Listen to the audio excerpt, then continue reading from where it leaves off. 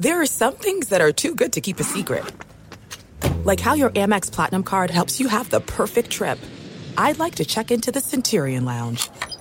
Or how it seems like you always get those hard-to-snag tables. Ooh, yum. And how you get the most out of select can't-miss events. With access to the Centurion Lounge, Resi Priority Notified, and Amex card member benefits at select events, you'll have to share. That's the powerful backing of American Express. Terms apply. Learn more at americanexpress.com/withAmex. At Bet365, we don't do ordinary. We believe that every sport should be epic. Every home run, every hit, every inning, every play. From the moments that are legendary to the ones that fly under the radar. Whether it's a walk-off grand slam or a base hit to center field. Whatever the sport, whatever the moment, it's never ordinary at Bet365. 21 plus only. Must be present in Ohio. If you or someone you know has a gambling problem and wants help, call 1-800-GAMBLER. I'm Katya Adler, host of The Global Story. Over the last 25 years, I've covered conflicts in the Middle East, political and economic crises in Europe, drug cartels in Mexico. Now I'm covering the stories behind the news all over the world in conversation with those who break it.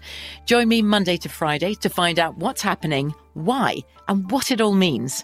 Follow The Global Story from the BBC wherever you listen to podcasts.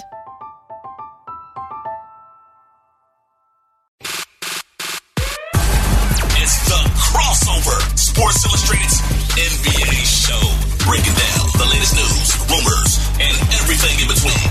Here's your host, Chris Mannix and Rohan Nadkarni. This is the Crossover NBA podcast. I'm Chris Mannix. He is Rohan Nadkarni. Our first episode since the NBA trade deadline. Last episode before the All-Star break. And Rohan, I was debating hitting you up and saying, let's do a pod right after the trade deadline. But I couldn't come up with a take, right? I didn't have any hot takes after the trade deadline. I didn't get all lathery over the Knicks taking a couple of good shooters off a bad NBA team. I didn't get uber excited about the Daniel Gafford, PJ Washington acquisitions. I couldn't summon up the froth for Celtics adding bench depth. I can't get giddy about the Hornets adding draft picks. The trade deadline is one of the most compelling days of the year in the NBA, always has been. But, this one felt like a reshuffling of the deck chairs, man. This one felt like, all right, couple of moves here and there. They make some sense. I see how some teams got better, but there wasn't a seismic deal. There wasn't any landscape-changing move. The teams that I thought were good before the deadline are the exact same teams I thought were good after the deadline. Yeah, Chris, I know that you're really dialed in on my Twitter, so I'm sure you caught this as I said it the day of. But this deadline was a volume shooter. It was like the Lou Williams of trade deadlines. It put up numbers in terms of volume of trades, but not, like you said, just a lot of empty calories here. There was a lot of movement, not a lot of it very exciting. I agree. I don't think we saw the landscape change much with this trade deadline. I do wonder if this is something that we have to get used to moving forward with the new CBA and how that's maybe affecting the way teams are operating. That's something to keep an eye on. Before we get into it, though, I have one quick question for you here, Chris, because there's a little bit of an age gap between us.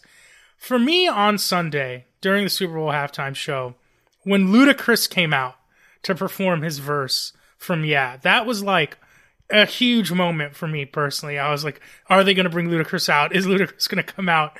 Are they going to finish this song right? I'm just curious if that moment resonated with you as well, or just no interest whatsoever. If you think I watched the halftime show, you don't know me well at all. I due respect to Usher and Ludacris and Alicia Keys, who I heard was awesome as well, and I heard there was some controversy there. Swiss Beats is coming for Usher. I had the game on. I'm on the road now. Had the game on in the background when the halftime show went up. That's when my eyes went down for a minute. I don't care. I'm sure it's great, and I just can't care. I know that's good to know. It's just another data point in the life of Chris Mannix. I'm glad I know that now. So let's unpack a couple of things that happened on the deadline. Look, I thought Dallas did have a good day. I think they gave up a lot to get PJ Washington and Daniel Gafford. They forked over some draft capital to make those deals happen. But they needed another kind of springy center to complement Derek Lively and as he's doing now, replace him. And look, the 2 games I've seen Daniel Gafford play, we have 19 and 17 in one game and another double-double in another, 27 points in another. Like, he looks like a round peg, round hole type of fit for this Luka Doncic, Kyrie Irving-led team. And PJ Washington, fine, athletic defender. I do think they had to get away from Grant Williams. It wasn't working in Dallas. Grant had some, there was some personality conflicts between Grant and some staffers on that team, coaches on that team. And he just wasn't, more importantly, he wasn't the defender they thought he was going to be. They thought they were getting kind of a 3-and-D defender. They didn't get that from Grant Williams. So they get off of him. They bring in PJ Washington. I don't know if it pushes Dallas into the upper tier of the Western Conference. Certainly with Luka and Kyrie, you can beat anyone offensively, but I still don't know if they have the defensive depth to beat a Denver, to beat a Clippers team, even to beat Oklahoma City in the playoffs. I mean, I think they improved, but I don't think it pushed them into that upper tier, which is where this team needs to be. For sure. I did winners and losers the next day after the deadline, and I think for Dallas, I actually had a push. Because, I like the Gafford pickup. Is he leading the league in field goal percentage this year? He's been really solid for the Wizards as kind of a rim runner type guy, as you mentioned. The PJ Washington, Grant Williams thing's really interesting to me, Chris, because I thought Grant was a perfect fit for them on paper in the summer. It was one of my favorite signings. Like you mentioned, the defense hasn't quite been there. At times, he's not necessarily been a willing shooter, and you alluded to the personality fit hasn't been there. I mean, there's reports, I think it was Tim McMahon who had that he stopped wearing Luka's shoes and switched to Jason Tatum's. And that was kind of Grant's reputation coming out of Boston, right? Someone who could kind of wear on the coaches a little bit, wear on the players a little bit. But I really like PJ Washington. I think he's individually more talented than Grant Williams, but he's at like 32% from 3 this year. I think he's a good offensive player, but on paper, I don't know that he brings them what they need. They didn't need another individual offensive talent, which I think is what PJ Washington is. I don't think he is at his best the defender Grant Williams is. At his best, he's not the shooter Grant Williams is. So I'm curious to see if maybe just putting him around great talent and Luka and Kyrie is kind of what unlocks him, lives up to his potential. I think everyone I talk to likes him as a player. I like him as a player, but yeah, I'm with you. I think that they made nice moves, but you look at the draft capital they've given up now for the next 4 years between the Kyrie trade, between the maneuvering they did for Grant. In many ways, they're kind of all in on this build for a team that is consistently in the bottom half of the Western Conference. Yeah, it's got a ceiling, and you got to win the NBA. You got to get stops, and they're not going to get defensive stops from their backcourt. They've got another guy up front to protect them in Gafford, but you can't play Gafford and Derek Lively together, not with Luka and Kyrie on the floor. You need floor spacers, so more Maxi Kleber and, again, protection in case Lively's not ready, for a postseason series. Gafford's got more experience. I actually was surprised that Washington gave up on him. He's got 2 years left on his deal at manageable money. I thought that was kind of crazy to just walk away from a young guy like that. But, Washington, now, Hardaway, there's no stoppers there. There's no guys that get stops. And ultimately, that's what, you can't outscore your way to success in the NBA. You've got to play defense. I think the Nuggets were, were they like one of the worst defensive teams in terms of rating to win a championship in recent years? But even them in the playoffs, they were 4th in defensive rating. Mm-hmm. So they turned it up. I don't think Dallas can turn it up. So they're a little bit more than just rearranging the deck chairs. But I don't think they got them to the next level. And I don't know, man. I didn't see anything else that jumped off the page. I mean, I know Knicks fans were giddy about getting Bojan and getting Alec Burks back, and okay, all right, great. I think the Knicks, I'm reading all this stuff. Like the Knicks have 9-10 guys they can play now. Like A, Tibbs ain't playing 9-10 guys. B, when you get to the postseason, you play like 7 anyway. So right. What that team needed or needs is Jalen Brunson to be the best player on the floor in some of these series, and Julius Randle to be in like the top 3 of the best of the players on the floor. And we won't know the answer to that until we get there. I'm concerned too about the OG Anunoby injury. That is to have a procedure. The knock on him has been, I think, injuries. That procedure is bad. Can I advocate for the Knicks a little bit here?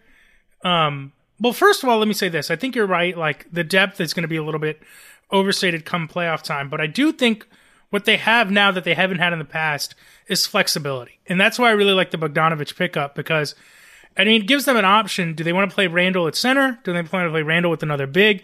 If Randall is having one of his playoff no-shows, I think you can play Hart, Anunoby, and Bogdanovic together on the wing in a playoff series. And Bogdanovic is not a great defender. He's not even a good one necessarily, but he has size. I think he's smart, and I think he can survive better than other scorers of his talent level. And he's an incredibly efficient scorer.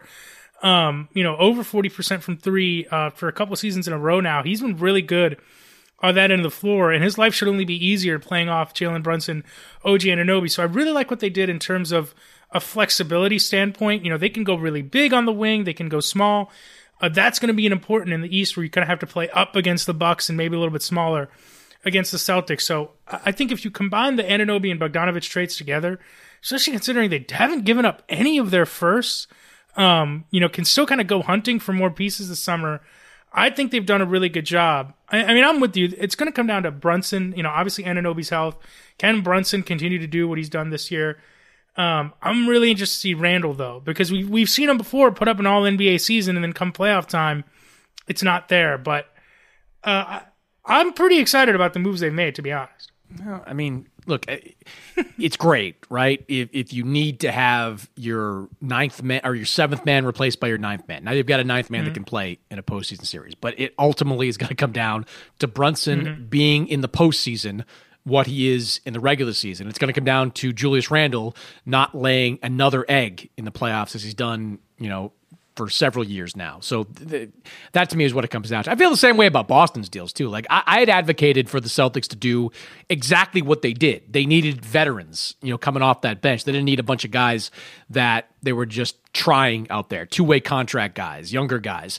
They get Xavier Tillman, who I think is another body you can throw at Giannis in the playoffs. He's a pretty sturdy defender. You get Jaden Springer, who can't shoot a lick, but he's another versatile defender that you could potentially throw at a Bucks team, with Damian Lillard and Chris Middleton in the playoffs. I was a little surprised that Philadelphia's offloaded him. Like, they got some other pieces, namely... Really interesting move. Just send him to Boston, of all places, as well. I was listening to Daryl Morey's press conference, and Daryl's like, maybe it'll turn out to be a mistake. We'll see. Time will tell. We thought the second-round pick would be more value for us. But Springer can defend, and you get him in with a shooting coach, and all of a sudden... he unlocks that part of his game. He's a rotation player in the NBA. He's like a guy we're going to talk about in a minute, Isaac Okoro. A good defensive player who's turned himself into a valuable two-way player because he can shoot the basketball now. So all it takes is one offseason for a guy like Springer to turn up. The team that I thought was interesting, though, and I wrote about them on Friday, as always, Los Angeles Lakers, who stood pat and did nothing. To me, the right thing. They didn't have a deal, right? Like, you had one first-round draft pick to move. You had D'Angelo Russell and that contract to move. I wouldn't have done it for Bruce Brown. That didn't make any sense to me. That's not high enough value to get back in return. I saw a lot of people surprised Atlanta didn't offload DeJounte Murray. Have you not followed Atlanta over the last few years? Like, look up, Google Collins, John and trade and see how many years Atlanta held on to him without dealing him. So it surprised me not one bit that Atlanta held on to DeJounte Murray. And the Lakers didn't have the offer to make for him anyway. The Hawks gave up 3 first-round draft picks to get DeJounte Murray a couple of years ago. They weren't trading him for one pick unless that one pick came with Austin Reeves, and the Lakers rightfully were not going to do that. So, look, I don't know how LeBron is going to ultimately react to all this. Lakers are playing pretty good right now, but I thought Rob Pelinka did the absolute right thing in not dealing away the one asset that he had and leaving himself with options this summer when the Lakers could have as many as 3 first-round picks to deal. Yeah, I mean, and we've seen that reporting now from multiple people. I'm sure the Lakers made sure that word got out there that they'll have 3 first-round picks to trade this summer, and they plan to be aggressive with it. I mean, I do think Spencer Dinwiddie as a buyout pickup is about as best as you could hope for. Okay, hold on. Market.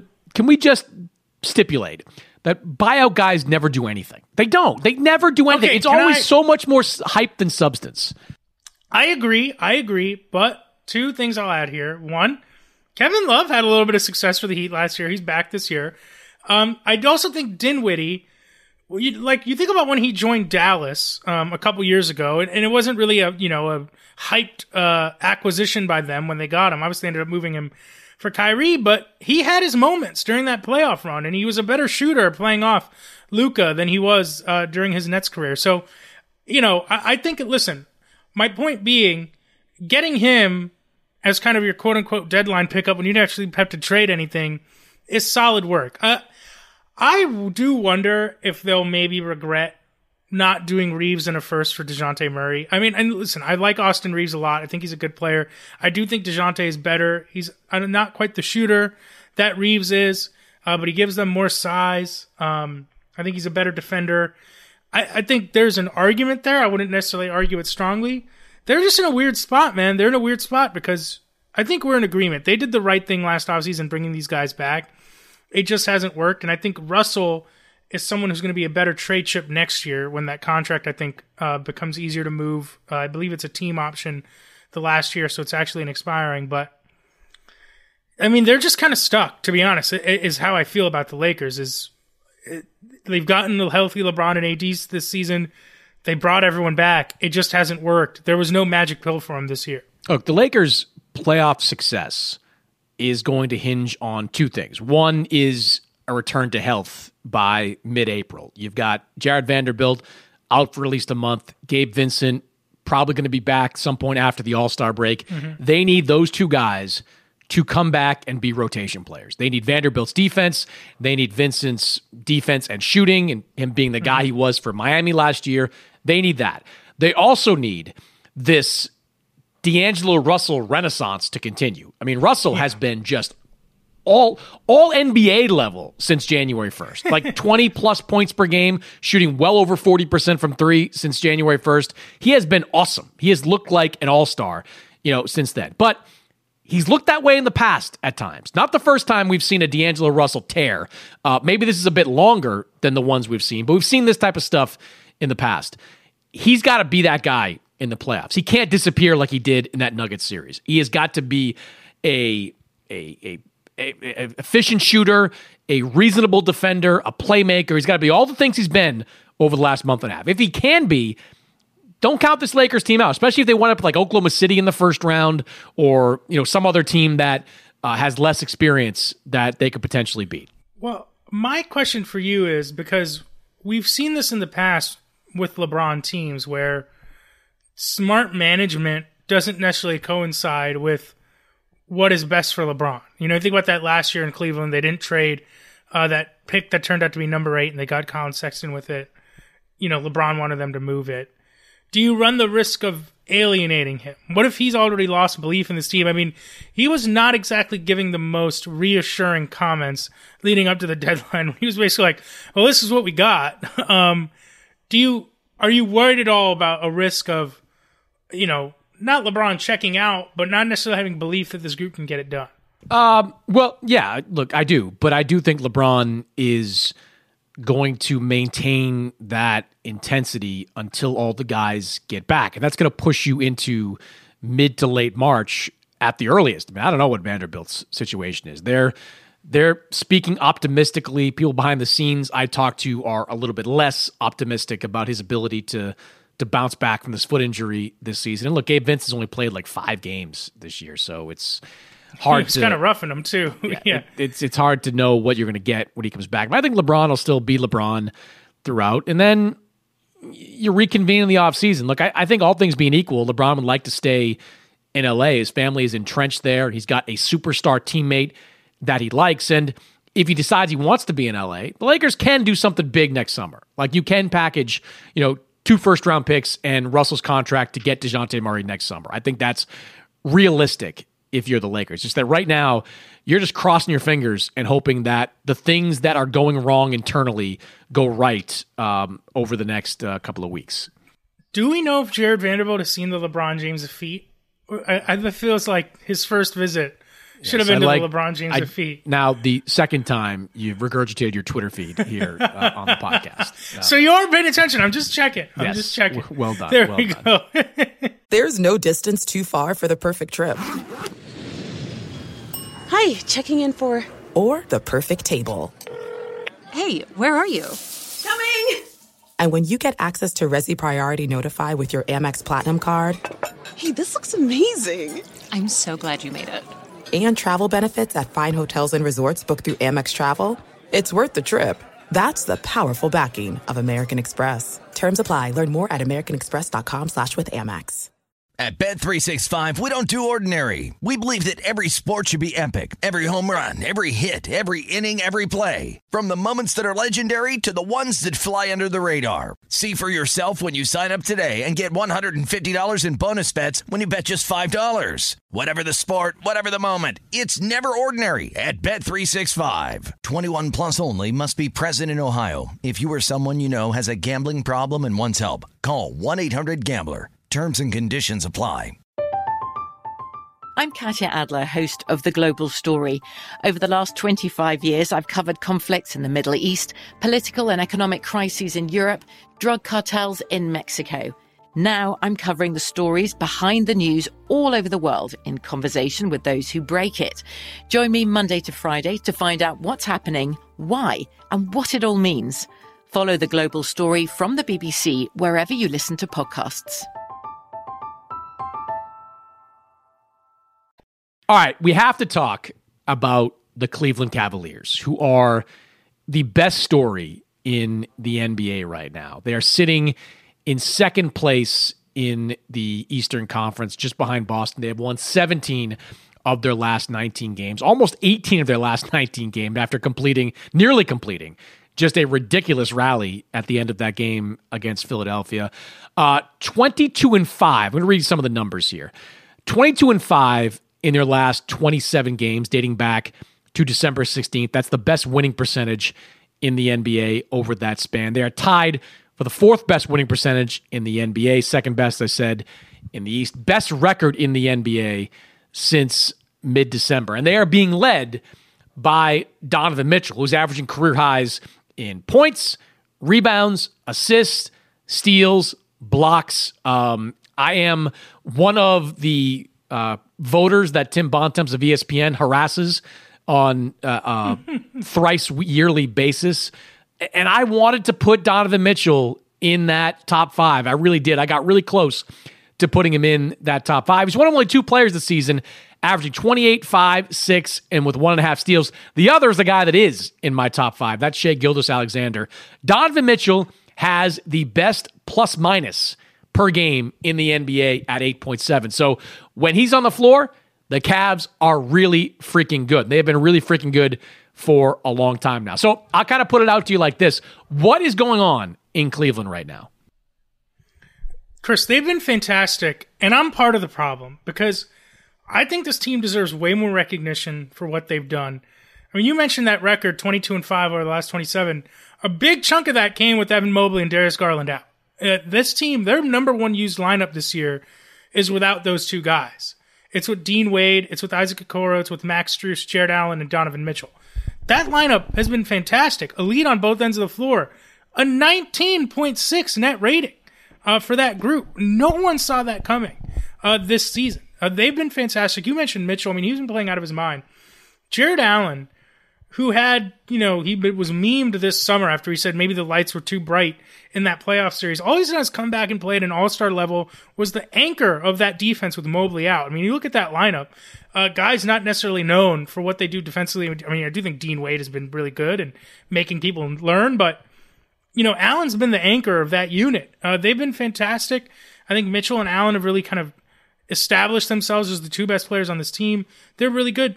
I mean, I mentioned I'm part of the problem because I get on Twitter, I get on this podcast, I get on other podcasts, talk about how good the Knicks have been, how much I loved what they did at the deadline. Cleveland's ahead of them.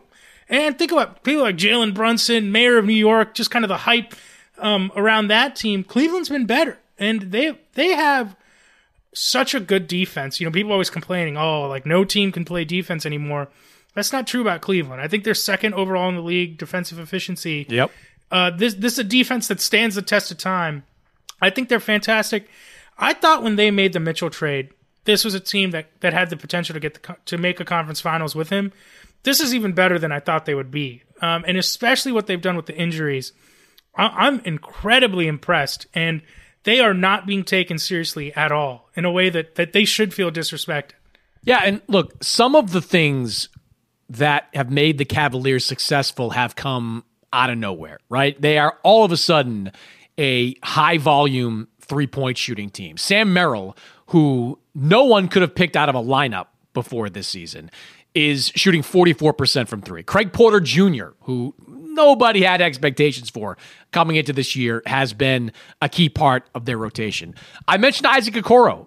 Like, when Darius Garland went down, that was considered a body blow for Cleveland. Isaac Okoro, all he's done is come in, shot 38.5% from three, and played the sturdy defense that they've needed from him at that swing position. And now, instead of having kind of a smallish backcourt, the Cavs have been able to deploy a biggish backcourt, with Mitchell and with Okoro back there. Max Strus getting minutes in that backcourt and wing position as well. So, they've gotten a lot from a lot of different guys, a lot of diversity from their game. Jared Allen has stepped up, and he's been awesome, all-star caliber player all year long. I think the question, look, last year, I'm kind of pivoting all over the place now, but last year, when Cleveland got hot midseason, I went to Cleveland. I did a magazine story on Donovan Mitchell, his impact on that team. How they, I don't want to say rewarded me, but how they showed up in the playoffs was that they failed, right? And they weren't ready. And that series wasn't close. No. And the question I then have is, like, are things different? Because it's still a lot of the same players on that team. It's still the same coaching staff. Donovan Mitchell's still the star. Darius Garland's back, and he's been really good since he's been back. Are things different with this team? Are they better equipped for a postseason run this year than they were last year? Listen, that's obviously the million-dollar question. And here's what I'd say to that. Two things. I mean, you mentioned two of the guys. Like, Okoro was someone who was getting played off the court in that Knicks series and was a big reason why the Cavs just weren't able to score. If he's willing to shoot and he's shooting it at the clip that he's shooting this year, that makes a material difference for them. If Jared Allen is the guy who we've seen during this regular season, that makes a difference for them. And I do think that I think that was a humbling playoff defeat for the Cleveland Cavaliers. And what I respect and what I love what I'm seeing from them this season is the guys who took it the worst, the guys who took it on the chin, Okoro, Allen, they've come back and been better. And that's what you want to see. So that's why I think I have some faith in them. And I'm at the point now, Chris, like, I really hope Donovan Mitchell re-signs here because this is a good team. It's an exciting team. And I think that's part of the reason why no one wants to talk about them. Like, once people found out that they were good and Donovan Mitchell wasn't getting traded, it's like all of a sudden they became uninteresting. If this team makes the conference finals, that'd be the furthest Mitchell's gone in his playoff career. Why wouldn't he want to stay here?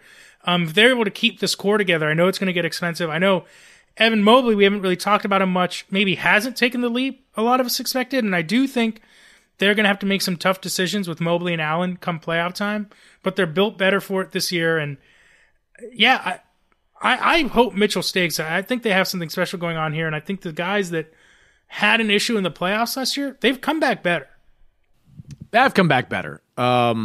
You mentioned Mobley, and I think the biggest problem with him, obviously, is that he has not developed into a reliable perimeter shooter, though this month he's been really good. Look at some of them, 58.3% from three. Not at a small, insignificant number either. He's averaging a couple threes per game. He's got to get better at that for them to continue to deploy a lineup with Jared Allen and Evan Mobley there in the front court. So you can't have two guys that are not floor spacers. So Mobley's going to have to get better in that respect. This is going to be, I think, a referendum on this unit this year. If they get to the second, look, they get to the second round and lose to, like, Boston. Let's say that happens. You can't knock that, right? Boston's ready. Boston's championship team. But if they get beat in the first round again, a lot's probably going to have to change with this team. And I'm not so sure it would mean that Donovan Mitchell would go. In fact, I'm of the belief that Donovan Mitchell's going to stay. And I'm not basing that on any conversations I've had with him, but, like, you look around the potential Donovan Mitchell suitors, right? Like, he's not going to go to the Knicks. The Knicks, I think they realize that they can't win with Brunson and Mitchell in their backcourt. Like, that's too small to succeed, even if those guys are really good offensively. Is he going to go to the Lakers? Like, do the Lakers make a big offer for him this summer if the Cavs put him on the table? I think the only way he goes to the Lakers is if LeBron goes back home a second time. Yeah, I mean, I guess he could. Like, he could go there. I mean, you could put together a package of Russell 3 firsts and recoup some of the draft capital you gave away when you went after him. But I don't know. Like, does Orlando make a play for him? No, because he's not going to re-sign there. Like, you have limited options with Donovan Mitchell. If I'm Mitchell and this team gets to the second round and I get a max level offer, I'm taking it, man. I'm taking it. I deal with the fallout later. You can always ask for a trade, later on if it doesn't work out. Where do you have the Cavs right now? If I have to put you on the spot a little bit, like, do you see conference finals potential with them? Do you see them making the second round?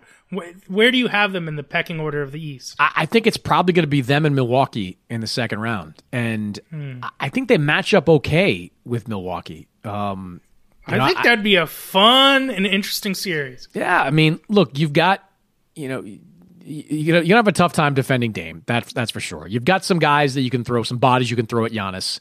Although he just run over Evan Mobley at this point. And the Bucks are still very much in flux, right? They had a great game on Monday against Denver, but they're still trying to figure themselves out. That to me is going to be the referendum. Like, they get to the conference finals, I think Boston's going to kick their ass. I just do. I think they're not ready for that yet. But can they beat a Bucks team which made a coaching change at midseason, which has some questions it's trying to answer internally? Maybe those questions will be answered by, mid-May. But right now, that's the matchup I'm most interested in. If they wind up 2-3 facing each other in the second round, I'm fascinated by that matchup. Yeah. I do think any team in the East besides Milwaukee and Boston that makes the conference finals, it's a huge successful season for them. And I'm also of the opinion I think Boston is like a heavy, heavy, heavy favorite to win the East. But yeah, man, I think a Cleveland-Milwaukee series, if that started today, I don't know who I'm picking. I'm not feeling great about Milwaukee there, just based on what we've seen over the last 30, 40 games or so. Well, because the Bucks would have the same problem with Cleveland's backcourt that Cleveland would have with Milwaukee's backcourt. Like, there are no stoppers there. I saw Pat Bev getting some minutes last night in Milwaukee. Okay, like, I'm not sure he's going to be able to slow down, Mitchell, Garland, those guys. And look, it comes down to, can Okoro make the same shots in the playoffs he's making in the regular season? He has been great over the last month and a half filling in for Darius Garland. Can he be that same guy in the postseason? Because he's a huge weapon if he can, because he can go out there and he can play against a Chris Middleton. He can play some minutes probably against Damian Lillard. Like, you can do a lot with a guy like that if he's able to make shots. But that's a fascinating second round series. That's one of the more fascinating ones I think that are out there. All right, short episode this week, but we'll be back next week. Make sure you subscribe, rate, and review on the Crossover feed. Keep reading over at si.com. We'll see you next week.